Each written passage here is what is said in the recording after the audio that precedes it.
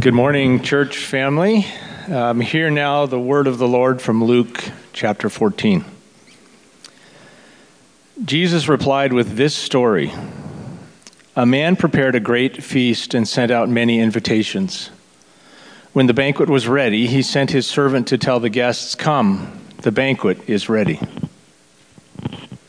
But they all began making excuses. One said, "I have just bought a field and must inspect it. Please excuse me." Another said, "I have just bought 5 pairs of oxen, and I want to try them out. Please excuse me." Another said, "I just got married, so I can't come." The servant returned and told his master what they had said. His master was furious and said, "Go quickly into the streets and alleys of the town and invite the poor, the crippled, the blind, and the lame." After the servant had done this, he reported, "There is still room for more." So his master said, "Go out into the country lanes and behind the hedges and urge anyone you find to come, so that the house will be full. For none of those I first invited will get even the smallest taste of my banquet." The word of the Lord. Eugene?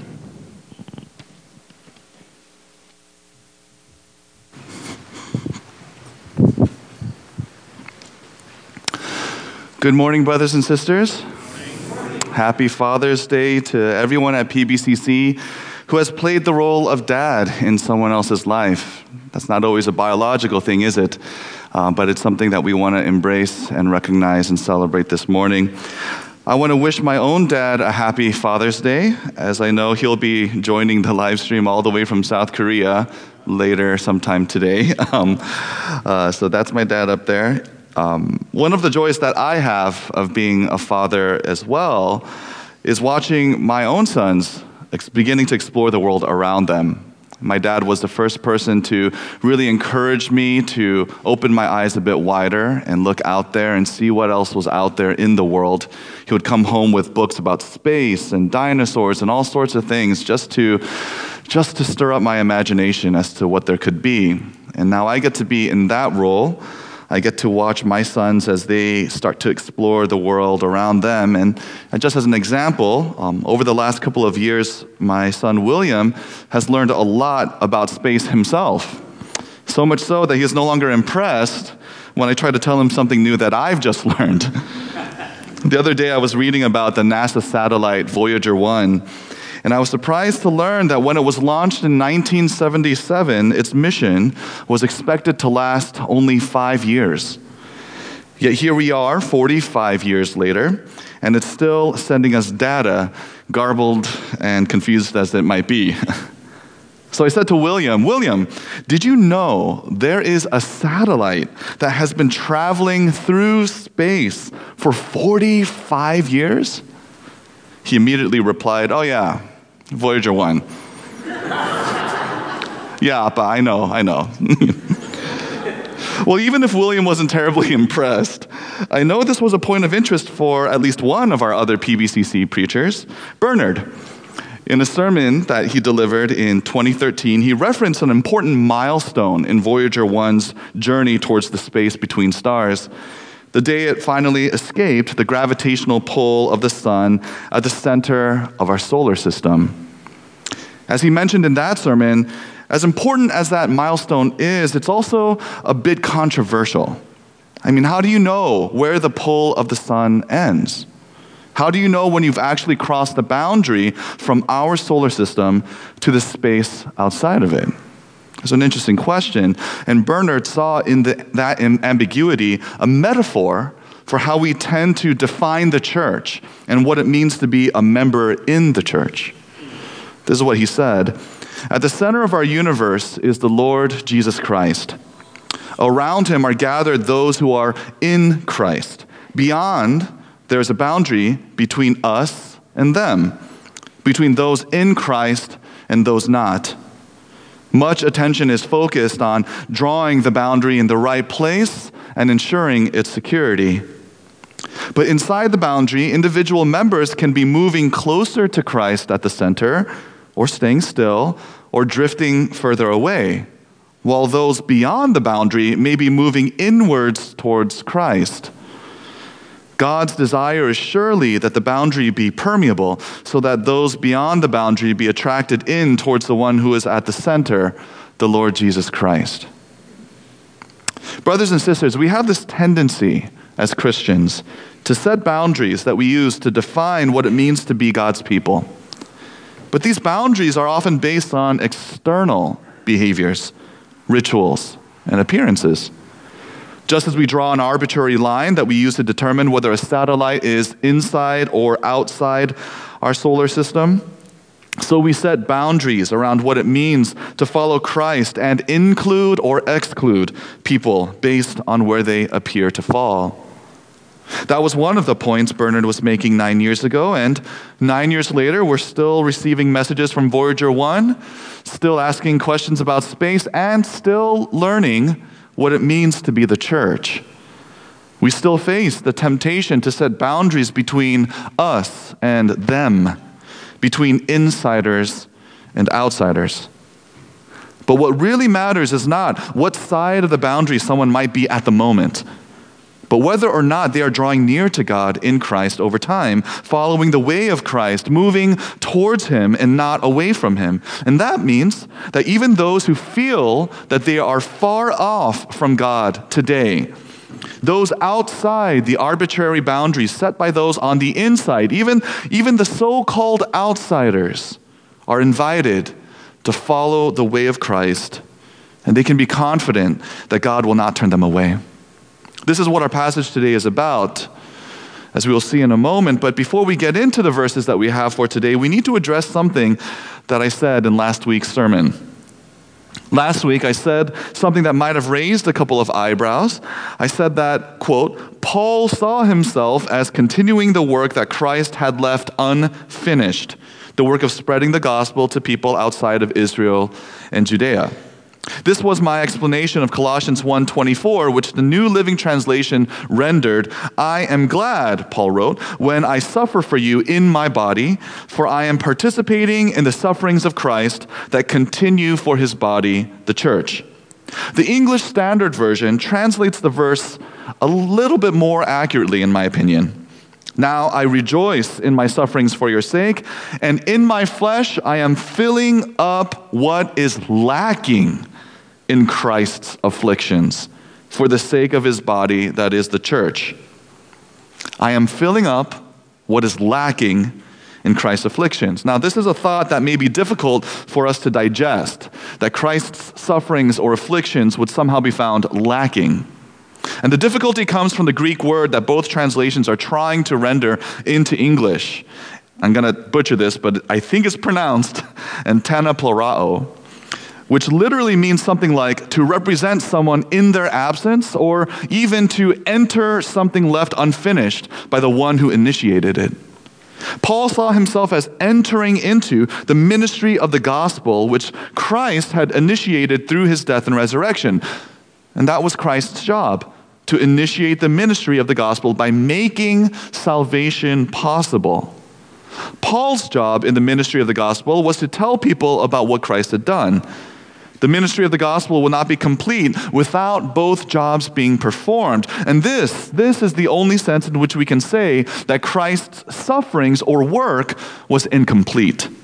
Christ made salvation possible, but Paul had a role in the ministry of the gospel as well, and that was to deliver a message.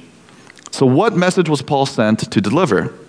Well, verse 25, he wrote, I became a minister to make the word of God fully known.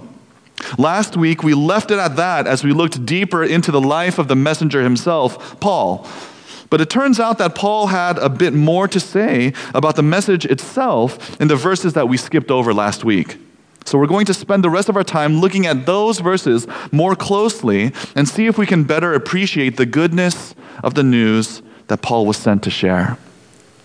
Although Paul used the phrase, the word of God, to describe his message, in verse 26, he narrowed it down to an important theme present within the word of God throughout the Old Testament.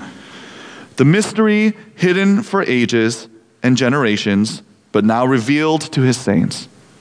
In Paul's day, the word of God referred to what we call the Old Testament, and in the Old Testament, a mystery was raised from the very beginning. This mystery was a major theme, arguably the major theme of the Old Testament, but it was left unsolved by the end. This is what Paul was referring to when he described the mystery of the Word of God as having been hidden for ages and generations. So what is this mystery? Well, simply put, the mystery is this: how was God going to save the world? Not just his people Israel, but the whole world. People from every tribe, tongue, and nation. Now, in a mystery novel or show, we are given almost all the pieces needed to solve a puzzle. At first, there seem to be many ways to solve that puzzle, many ways to fit the pieces together, but as time passes, we realize that there's really only one way for everything to fit together, and there's one final piece that could pull everything together in just that right way. But the problem is, that piece is missing. We're not even sure that the piece exists. That's what gives the tension to the mystery. Now, in the mystery of how God will save the world, we see some of the pieces of the puzzle as early as the book of Genesis. A major piece of the puzzle appears in chapter 12 when God revealed himself to Abraham. Now remember, at that point in history, humankind had already fallen into sin, death, and allegiance to Satan. Humankind had rejected God in the Garden of Eden, and as a result, they were kicked out of it. By Abraham's time, humankind had lived for untold generations in rebellion against God. But in Genesis 12, God decided to enact his plan to save the world, to end the rebellion, to bring humankind back to himself. And one of the first pieces of the puzzle was revealing himself to Abraham. He did so with a promise Abraham couldn't refuse.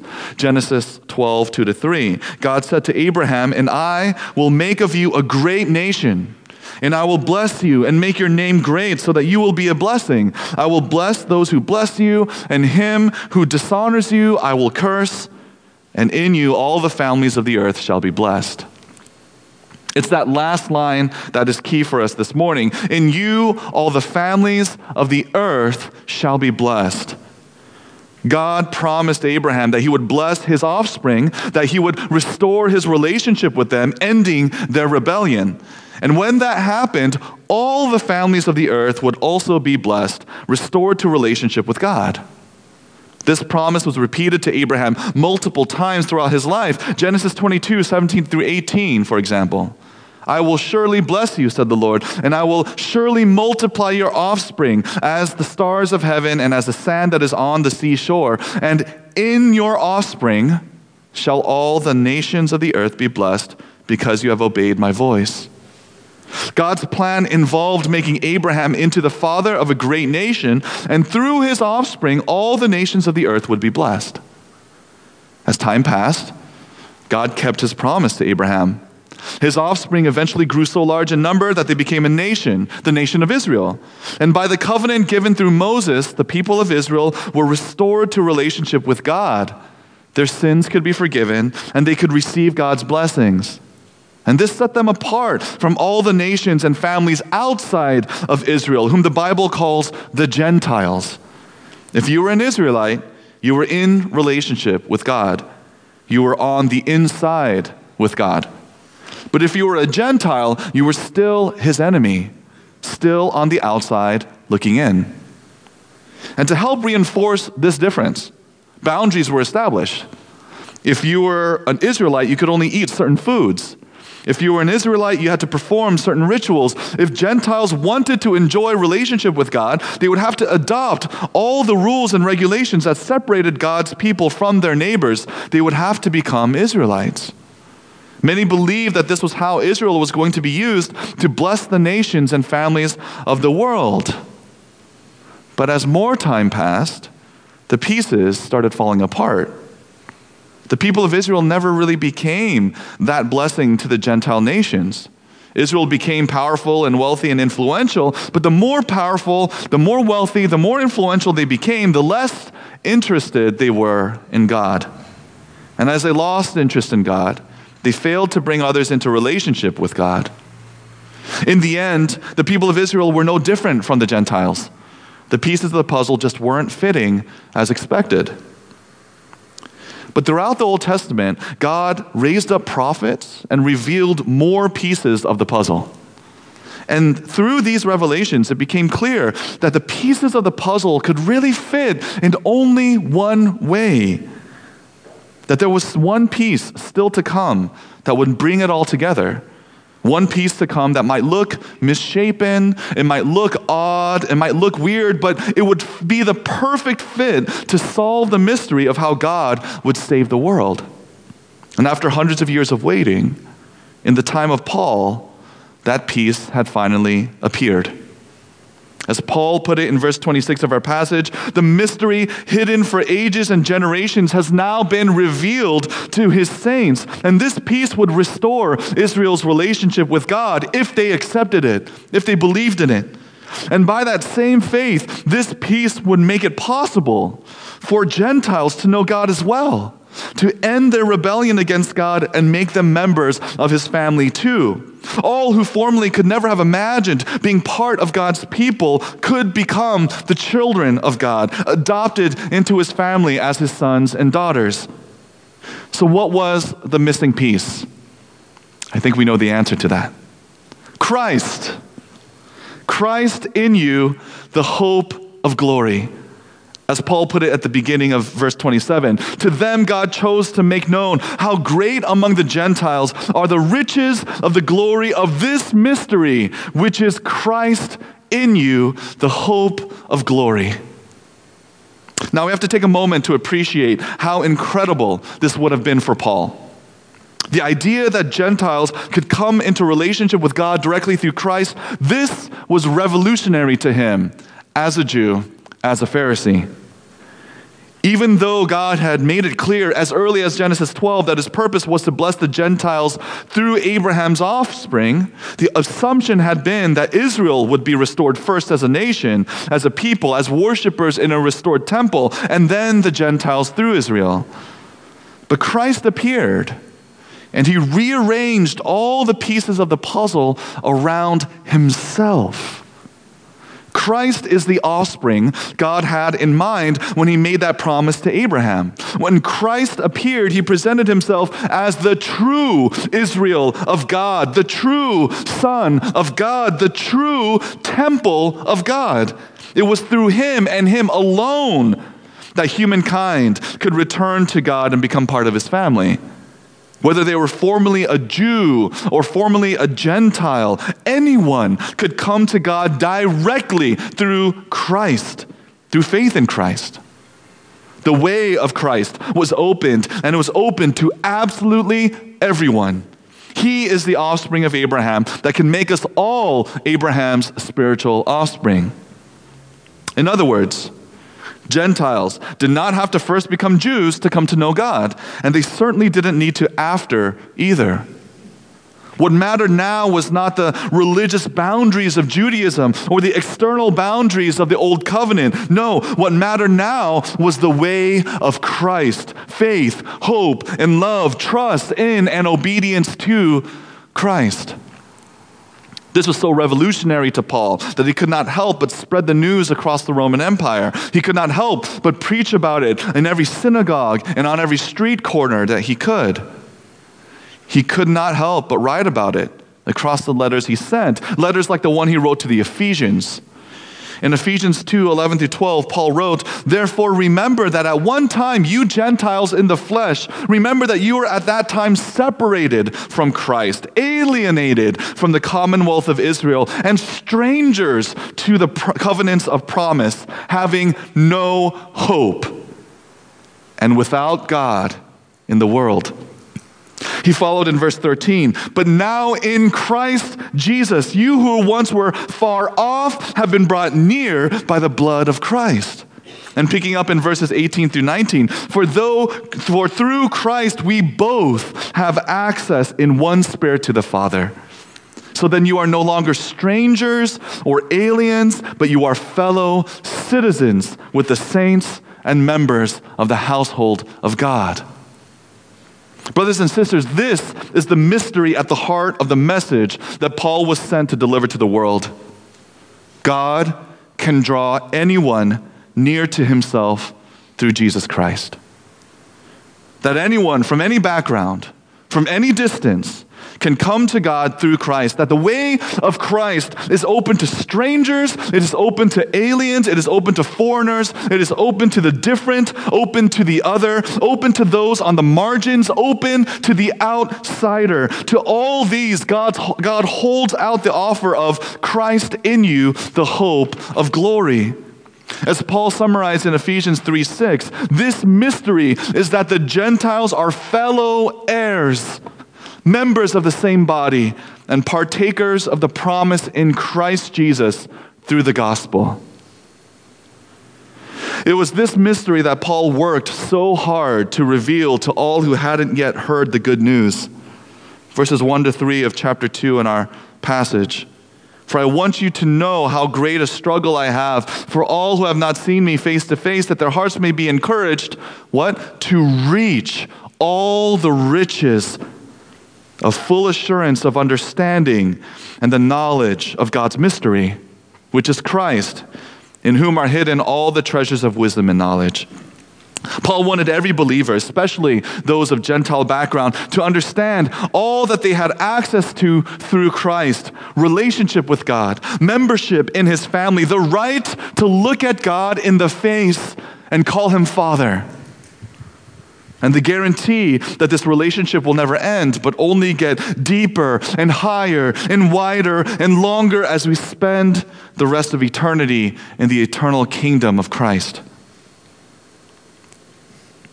In Christ are hidden all the treasures of wisdom and knowledge, the way to God, the way to eternal life. All this is hidden in Christ, and Paul worked for the church to lay hold of these things, to look into these things, to grab hold of them as they saw the mystery revealed to them, to know that in Christ even the outsider has access to God. Now today is Father's Day, but it is also a federal holiday, Juneteenth, the day we Americans celebrate the end of slavery in the United States. Though we commonly associate the end of slavery with Abraham Lincoln's Emancipation Proclamation delivered on January 1st, 1863, it really wasn't until April 9th, 1865, that the South surrendered and the Union was able to enforce the abolishment of slavery in those states. Now, this enforcement came piecemeal by way of military advancement. So it wasn't until June 19th, 1865, over 2 months after the North had won, that the slaves living in Texas learned that they had been freed. They spent 2 months believing they were still considered to be another person's property. But on the morning of June 19th, Union Major General Gordon Granger issued General Order Number 3. And I'll just read part of it for you today. The people of Texas are informed that in accordance with a proclamation from the executive of the United States, all slaves are free. This involves an absolute equality of personal rights and rights of property between former masters and slaves. Now, I don't know what kind of man Union Major General Gordon Granger was, but I would like to believe that any one of us here in this room, were we leading the advance of the Union armies through the South, I'd like to believe that as we were enforcing emancipation as we went, that we would go as fast and as hard as humanly possible. And that we would feel immense joy, incredible excitement, that we had the right and the privilege to tell people, human beings created in God's image, that all their souls longing for freedom had always been true, had always been right, and had been heard by God, and was now beginning to be answered by Him. Brothers and sisters, this was the joy and the urgency that propelled Paul as an apostle of Christ. It was his everlasting honor to tell Jews and Gentiles that they had been set free from their sin and that they could be embraced in the arms of God the Father. And all this because of Christ, the missing piece to the mystery of God's plan. Now, I don't think I will ever properly understand the joy and the peace and the relief that flooded the hearts of those former slaves in Texas that morning. Not in this life anyway. But I know what it meant for me to be enslaved to sin, to the fear of death, to Satan himself. I know what it means to be the furthest thing from a child of God. And I'm beginning to understand what it means that God did not give up on me or leave me in my enslavement, but he came for me, victorious over my rebellion. And he claimed me for himself like a father searching out his long-lost son. Now, brothers and sisters, this morning, allow me to dare to ask, do we know this good news? Do we know this good news for ourselves? Not just in our heads, but in our freed hearts. Do we realize what freedom, what love, what treasures and riches and wealth have become ours through Christ? Do we know what it means to be invited into the family of God, to be brought near to him, to be offered eternal life with him? Now, this may seem like a strange series of questions to ask a group of professing Christians, and I appreciate you indulging me. But is it really that strange to ask, considering how easy it is to forget, to be distracted, to grow numb to the gospel? When we have so much to do and so much work to do, so much work to get to, so many goals to achieve here and now and today, is it so strange considering how easy it is to let our Christianity settle into a routine, how easy it is to take that routine for granted, to take our relationship with God for granted? I know it is easy for me. It's easy for me to forget that I don't belong here. It's easy to forget that I don't belong here among the people of God, that I don't belong here singing his praises. It's easy to forget that I don't belong here teaching or even reading or even hearing his word. It's easy to forget where I come from, who I started life as, a Gentile, an outsider, a stranger, an alien, a foreigner to the promises of God. It's easy to forget that I didn't get here by my own strength, by my own goodness, because of my abilities or anything distinct about myself. It's easy to forget that I'm here in the church, that I'm part of God's family solely because Christ picked up the pieces of who I am and fit them around himself. I'm only here because Christ, the missing piece, fit me into his love. Brothers and sisters, we were all outsiders once, weren't we? We were all strangers and foreigners to God. We were all the Gentiles on the outside of God's people looking in. But Christ has brought us near to God. It doesn't matter where we've come from, what history lies in our past, what color our skin is, what language we speak at home. The way of Christ is open to us all, brothers and sisters. So may this mystery revealed in Christ fill us with thankfulness, fill us with gratitude. To personalize what Paul wrote in verse 27, to us God chose to make known how great among the Gentiles are the riches of the glory of this mystery, which is Christ in us, the hope of glory. In a world devoid of hope, we've been given this hope in Christ.